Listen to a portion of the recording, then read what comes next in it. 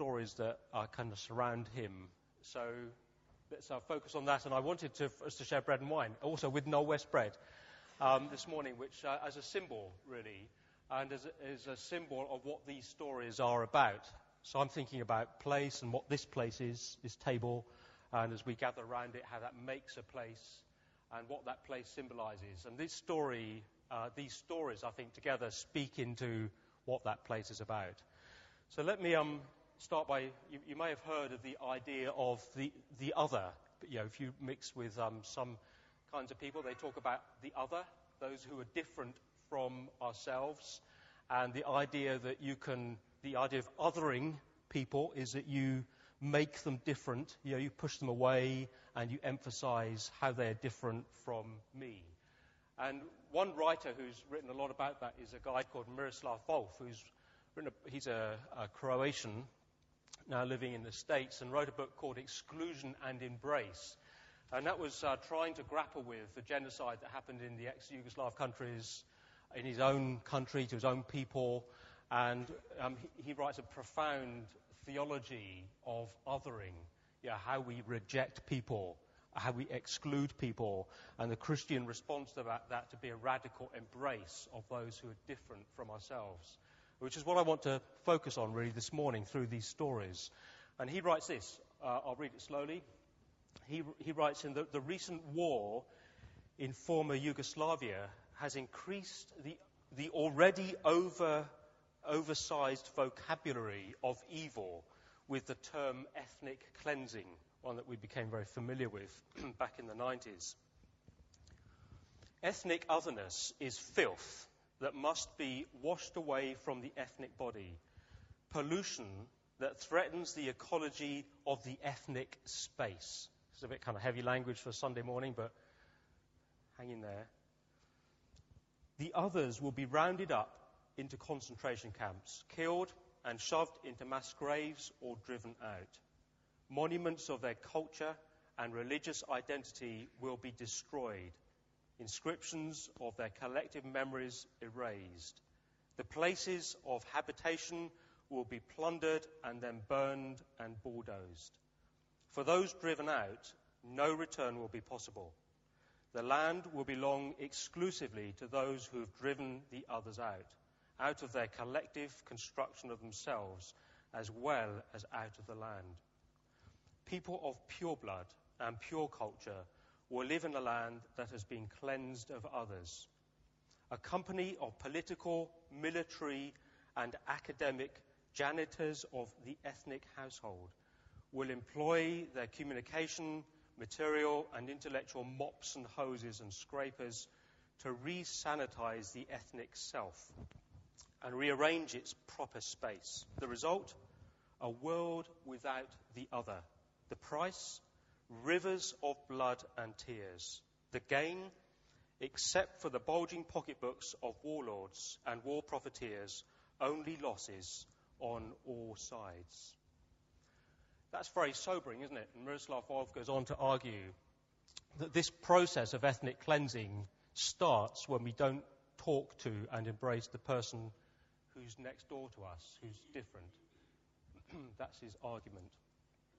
And I think most often, my observation about myself, as much as society, is that our tendency is to reject and distance those that are different from ourselves, to reject the other through various kinds of ways and mechanisms.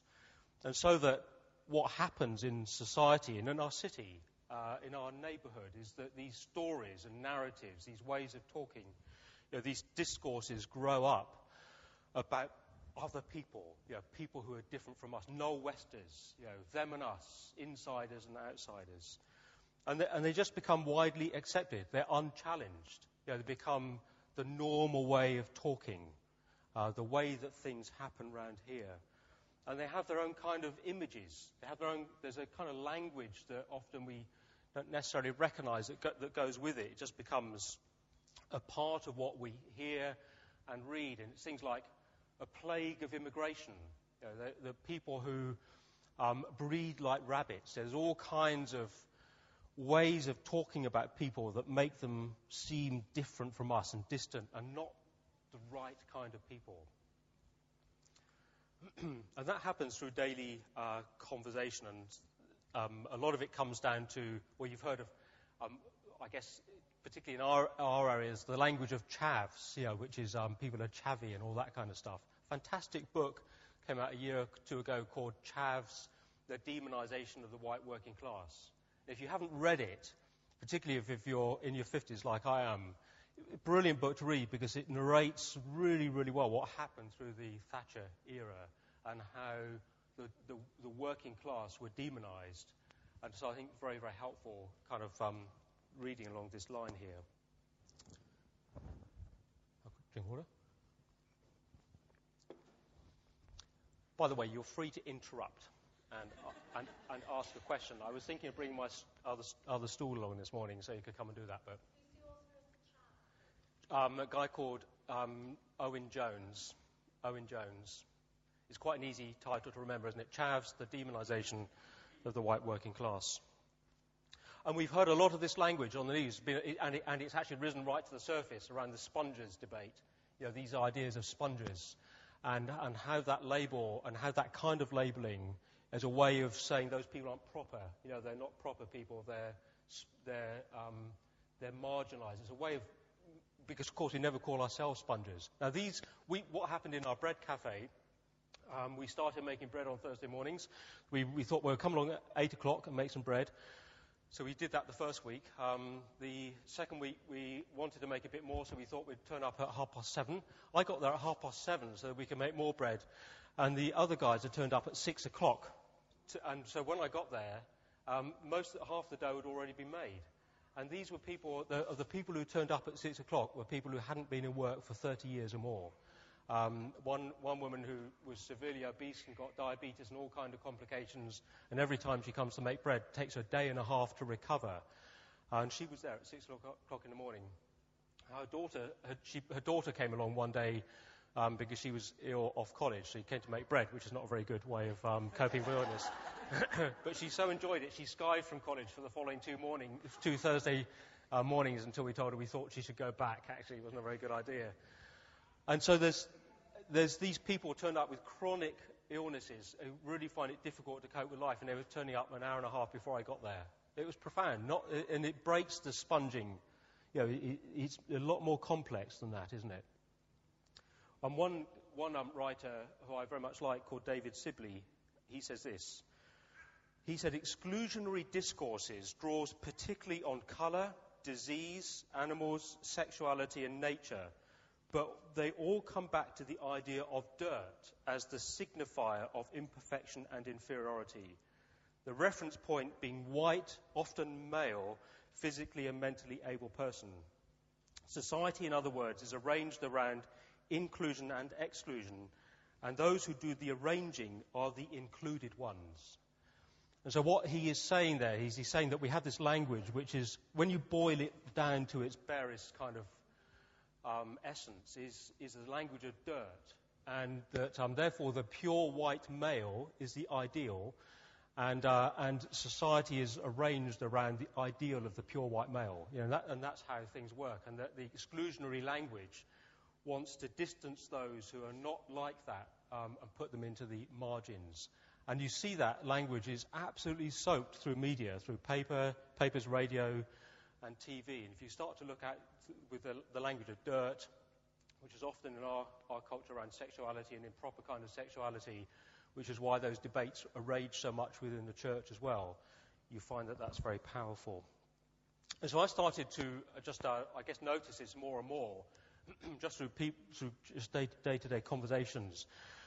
I was talking with one friend who just come back from the States, and he was saying he was staying in the suburbs of a large city in the States, and a bus turned up one morning to pick some people up who were just around on the streets there. He asked a friend he was staying with what they were doing, and he said, those are kind of tramps. They shouldn't be out here in the suburbs. So the police have a policy, just pick them up, take them back to the ghetto areas of the city, which are the proper areas for them. So that was a simple illustration of ethnic cleansing in a city in the United States, which is just the kind of common sense. Let's put those people where they belong. This isn't the right place for them. And that's often how suburbs are constructed.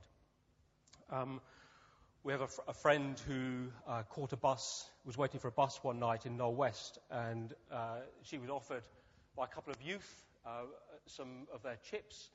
It was about 11 o'clock, and she said, "Oh, no thanks, I've just eaten, but thank you ever so much anyway." And when the bus came along, she got on, and these young lads were about to get on, and the bus driver said, "You can't come on here with food." And so a fight broke out. They threw their chips all over the bus. The police were called, and it's a kind of scene you can imagine. A couple of stops down towards the city centre, a man in a suit got on with a Chinese takeaway, completely unchallenged. And my friend's response was, "I should have got off the bus with those young men." But it's a narrative, isn't it? It's a discourse, and it's a discourse of dirt. You guys don't belong on this bus. You can't bring your stuff in here. And it's discriminatory, and it's powerful. There's a youth pastor in Birmingham I was just chatting to a while ago, and he had a bunch of 20 young people from his church. They'd gone down to visit the Bullring, and they wanted to stop for a bit of lunch in the Bullring, so they sat down in one of the public spaces. And he said 3 times within 20 minutes they were approached by police and security guards because some of them had their hoods up and told to move on. Young people, youth, don't belong here. If you're not shopping, then please move on. And that's another example of the way you get this kind of cleansing. You're not the right kinds of people. This is the wrong place. You're out of place. And so there's a powerful kind of sense to cleanse. I've been doing some walking around the city called Exploring Spiritual Landscapes, and a little project through the autumn, just walking across parts of the city. In fact, a couple of walks started here, and looking at our city through this kind of lens. And we're walking past a T-van down by the river, and there's a bloke down there who was born in Knoll West. He'd escaped by joining the army, made something of his life, and his comment was, "Oh yeah, Knoll Westers, they're all scum, aren't they?" He said, "Scum floats to the surface, go to Knoll West, that's where you'll find it." And he was vitriolic about Knoll West. And it's interesting, the language of scum, back to the language of dirt, that you hear that all the time. So lots and lots of stories that are around that talk about the way that our city is arranged and how we as people, we all participate in this. We are caught up in this arrangement of the place, if you like. Are you with me so far? And so I think what Luke is doing in these stories of Zacchaeus, the rich young ruler, is he's employing this language of exclusion and exclusion. We often think, don't we, that Luke is a gospel, that at the heart of Luke is this passion for those who are poor. And I agree with that, but I think Luke's understanding of those who are poor is that it's about those who are excluded. And you notice that some of Luke's excluded people are actually very wealthy. They're wealthy, powerful people. They are tax collectors, and they're very important for Luke's story, the wealthy, powerful tax collectors. But they are marginalized. They're radically marginalized. They're people who are radically excluded. And so Luke's poor are not just the physically poor. Luke's poor is kind of more fundamental than that. It's a social, relational, cultural exclusion. People who are pushed right to the margins of normal society. And that's what I think Luke is talking about. And so what happens with this Zacchaeus is you've got the language that is employed in the story is the language of exclusion.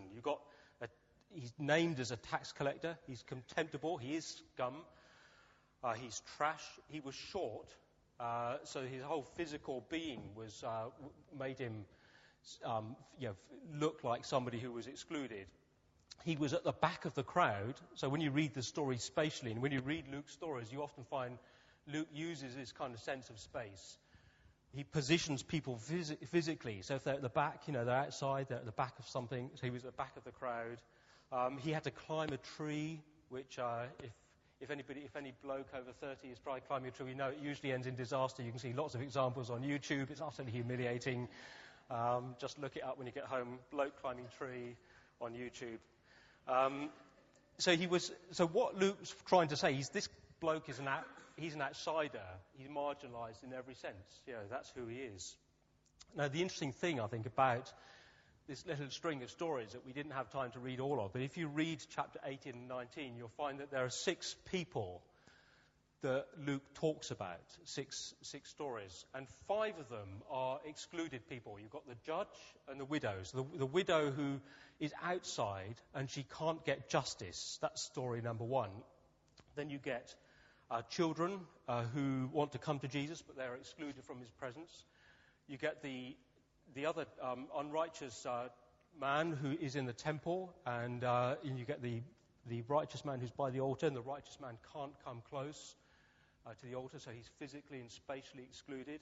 And then you get the blind beggar who's at the back of the crowd and who wants to get to Jesus and can't get to Jesus. And then you get Zacchaeus, who's also at the back of the crowd. So you get 5 people who are all excluded. But Jesus tells their stories in ways that break down the social barriers and the powers that keep them on the outside. So with the widow, she finds justice. Eventually she gets justice. And it's a little comment at the end. God's kingdom is a kingdom of justice, and justice will come. The children, Jesus said, bring the children to me because the kingdom of God belongs to them. The man in the temple, it was the unrighteous man who went away justified. The blind man got his sight back. Jesus said, bring him to me, and he healed him. And Zacchaeus was invited down, and Jesus said, I'm coming to your home, Zacchaeus.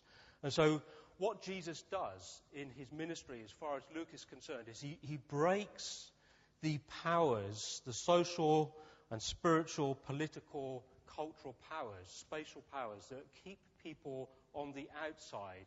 And there's something that happens around Jesus that enables people to come onto the inside. If you like, there's a different kind of space at work. There's a different kind of arrangement, a different kind of power at work. And so what you find is that you find this amazing subversion of what is normal. You find a breaking down of what is normal, and you find a shocking, an absolutely shocking inclusion. People come to Jesus, they come to the inside in ways that are culturally and socially unacceptable and difficult. So all kinds of things are going on in that story. But Jesus tells their stories in the context of another story, which is the one that is right in the middle. And this is, I think, the lovely way in which Luke constructs his stories. So you find there's these 5 outsiders, and then right in the middle, if you can have in the middle of 5, but anyway, right in the middle, there's a longer story to match the Zacchaeus story, which is about a rich young ruler. And the rich young ruler and the Zacchaeus story are written as parallel stories. Their language resonates off each other. And this rich young ruler is the archetypal good man. He's the white man. Yeah, he is the pure man. He's a man you want in your church. He isn't a nasty man. You know, he is a just man. He's a good man. And so he's right at the heart of the story. And interesting, he goes to Jesus. He doesn't find any problem coming to Jesus. He comes right into his presence, unlike all the others. Yeah, he's a powerful man. He has social and cultural power, just like all of us do. And he was able to be mobile. So he comes into Jesus' presence and he can talk to Jesus. And he talks to him and he says, what else do I need? And Jesus said, well, just go away and sell all you have and then come and follow me. And he went away sad because that's what he couldn't do. And so you see that with the white man, if you like, with this rich man, he was the one whose movement was from Jesus' presence away. Jesus didn't send him away, but it was Jesus had a place. Jesus made a sense of place around him, which was very difficult for that man to stay in. He had to change if he was going to stay in it. And Luke, I think, very cleverly tells these stories in a way that says that this place, that when you're with Jesus, this place works differently. Society is different. Culture changes when you're in Jesus' presence. The norms don't apply anymore. The kind of language of scum and dirt haven't got the same power and grip that they used to. Neither do the language of the white male. You know, the clean person, the together person, doesn't find the same credibility through his lifestyle and his belongings. I think, let me just conclude by saying, isn't it interesting that as Luke tells these stories, what we find is that Jesus doesn't approach those who are on the margins of society and say, come into meet this rich young ruler. I'm going to ask him to give some of his money away, and he'll give some to you, and your lifestyles can change, and you can become better people. We're going to set up some food banks and some education facilities and those kinds of things, and we're going to change your culture so that you can become more like him. And I think that is absolutely radical. I think that what Luke is saying here is unique, and you don't find many expressions of it in the way that our global aid and welfare operates. So Jesus doesn't go along to people who are excluded and say, come to the center of society, come to the sources of power. What Jesus does profoundly is he says, come and be with me. And Jesus sets up an alternative kind of, if you like, which is what this table represents. He sets up an alternative center. For Jesus, neither the margins nor the centers are the place to be. So it isn't trendy for Jesus to go to the margins. He doesn't set up a camp in the margins of society and say, look, if you really want to be kosher and authentic, this is where you need to be. Because that's the kind of proper place for radical lefty Guardian readers, Christians to be. He just doesn't do that. Neither does he go to the center and say, well, look, what we need to do is shift all these poor people into the place where they can be properly educated and have proper health care. The place to be is in Jesus' presence. And it's an alternative place. It's neither one end of the spectrum or the other. Jesus sets up a new place. When he is there, there's a new place around him. And all who come to him find that what they've been used to, the way that society treats them, whether it treats them well or badly, no longer applies. The rules have changed. The culture is different. Everything changes. And for some people, that means it's a profoundly uncomfortable place to be in. To be in Jesus' presence means great loss. For other people, it's a profound place to be in. It means a gain of great dignity. And that's what Miroslav Volf, I think, calls the place of embrace. That it is about, around Jesus, you find a whole cluster of people that it's very uncomfortable to be with. And Jesus' call is to embrace those people, is to be embraced by them. As he embraces us, we find that we also are called to embrace others. And so the practices of exclusion that we so often participate in are now converted into practices of acceptance and embrace. And that's what this table is about. And that's partly why I wanted to bring Noel West bread, because in some ways it's symbolic. It's a people of difference. This bread has been pounded around, handmade by people one of whom was a police officer and was badly injured at a high-speed car chase over 20 years ago. Hasn't worked since. His wife she looks about 70. She's actually 52, 53. She's chronically ill, not because of because she's ill, because she's a Noel Wester, and that's how she's been brought up. And so this bread has been made by them and a number of others. And it's this kind of sense of this table is Jesus' space. This table is a space that we come to that none of us control, that none of us have a right over to say that only certain people can come here. This isn't a place that judges some people so they need to stay on the outside and others so they can come on the inside. This place is a place of radical inclusion. It's a unique place, I think, in our world where it's perhaps the only place where people of all difference, anybody is welcome to come into Jesus and his presence. And so it should be a place that radically rearranges our ideas about how society works. It should be a place that radically challenges my own sense of prejudice and my own discomfort with being with certain kinds of people and heals me of that discomfort. It should be a place that sparks an imagination in me when I come to partake in it, which is so living and vibrant that it goes with me throughout the week. And so when I meet people of difference, the imagination of this table determines how I am towards them. And so instead of being frightened and cautious and keeping people at bay and distancing people so that I don't have to deal with their issues, it turns me into somebody who can imagine what an embrace might look like and would lead me then to explore that. So this table isn't just for this morning. This table is something that travels with us, as it were. The imagination of it through our week.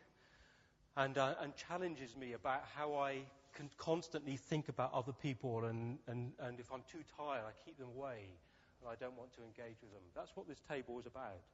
And in that sense, it challenges the powers.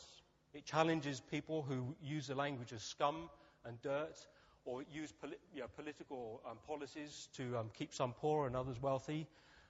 It challenges people at both ends of the social spectrum, who are aggressive because they've been excluded, and so they won't talk to those who they perceive as powerful and excluding. So it challenges the powers. It challenges our own sense of inner, what we carry with us, the way we stereotype other people, and it calls that into question. It says, is that right? Is that really right? And it invites us into Jesus' presence. And so I wanted to just invite us to share in a little liturgy in a moment. I think we're going to sing, Jenny, before we do that, which will pick up some of these things. It's a liturgy that comes from an urban church in Manchester, they've written a book called Crumbs of Hope. And so I've taken it from there, and it addresses some of these themes. And it talks about a fast-track urban world, and that there's a time to stop and to reflect, which is what we want to do this morning, and to step aside into this table and say, Lord, would you change us? Would you heal us? Would you meet us in fresh ways? Would you spark our imagination so that we might be those who become Jesus' presence amongst others through the week? So let's sing, and then we'll break bread together. We have some liturgy, and I think we have 4 people. Is it 4 people? 3 people. Voice 1, voice 2, and voice 3. Do those people know who they are? Yeah, great. Which we'll read through, and that will lead us on to saying some words together. Are they on the screen, Andy? Thank you. And then we will break bread and wine. So what we do is we go through the liturgy. The bread will be passed out. And if you could hang on to your bread, and we'll eat it together. We'll say some words together, then we'll eat it together. Likewise, if you could hang on to your wine. And Jenny will lead us in a bit of worship as we pass bread and wine out.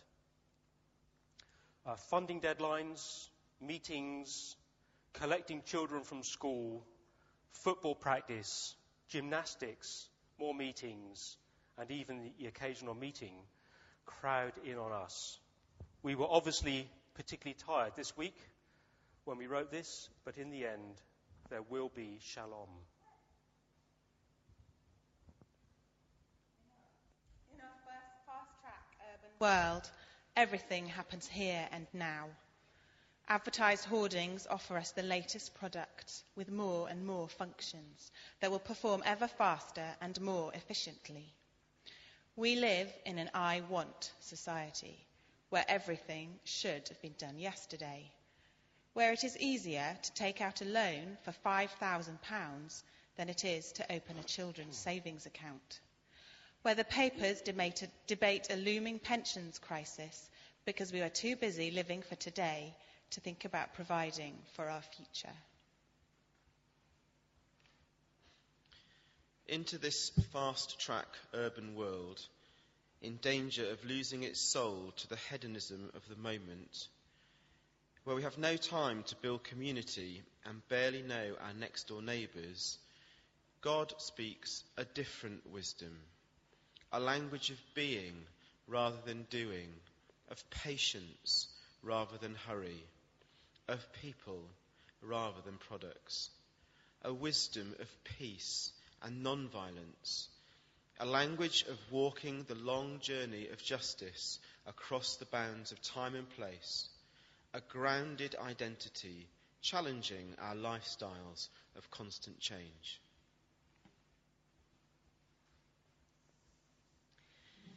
Into this fast-track urban world, Jesus embarks on his journey towards Jerusalem, travelling the highways of Israel-Palestine, his face set with determination to complete the journey, embarked on over 3 years before. Accompanied by those society sought to exclude, into this urban world marked by imperial status and power, of grand architecture and unregulated markets, Jesus is carried on a donkey. An impromptu people's celebration where the wholeness of people's lives and relationships are singled out and celebrated as signs of shalom. Into this fast-track urban world, Jesus takes a simple loaf of bread, takes time to give thanks to the one who created it, breaks it and shares it among them. This is my body. We say this all together, shall we? This is my body, broken by your fast-tracked urban world, where a person's life is expendable in the race for money and power. Into this fast-tracked urban world, Jesus takes a cup of celebratory wine, takes time to lift it and savours it and shares it amongst them. This is my blood spilt by the violence of broken relationships, given that you might learn to live together in restored community. Into this fast-tracked urban world, we pause to give thanks, to stop and reflect on the stories of God's people, on the stories that both shape our world and challenge us to think again. We pause to take, eat, and savour the bread, and confess our caught-upness in the whirlwind of the world. We pause to take, drink, and savour the wine, and to look again at the faces of the people around us, the community of which we are a part, and to commit again to walk together in your shalom. So we pass the bread around. Do take a big piece. There's a lot here. And as we do that, Jenny will lead us in song. I think some people are going to... This bread, we have some words to say together. They're the words, Andy, where it says, you, Lord, are the bread of life. Okay. You, Lord, are the bread of life. Let this bread be life-giving. Let this bread be a means of growth. Let this bread be for our strengthening, that receiving this bread, we may be one with you. Similarly, we share the wine together, so do hold on to the wine. So we say words together as we share the wine. You, Lord, are the true vine. Let this wine be for refreshment. Let this wine be for renewal. Let this wine be for joy, that receiving this wine, we may be one with you. Here in this place with Jesus, there is neither Jew nor Gentile, slave nor free, male nor female, Indian or Brit or Romanian. Hallelujah. We find ourselves in your embrace, Lord God, and we praise you. Your welcome has made us real men and women. Thank you, God. Your acceptance, Lord, enables us to stand up straight, humbled, but with dignity. Hallelujah. Make us expressions of this same worship, Lord, this same acceptance, this same dignity. Make us expressions of it in the world during the week. If I may ask you a question, which you don't answer me. Here, met round this table, we meet with Jesus. I think what Mike, you've said, has been awesome. Thank you. Very challenging. The place to be is with Jesus.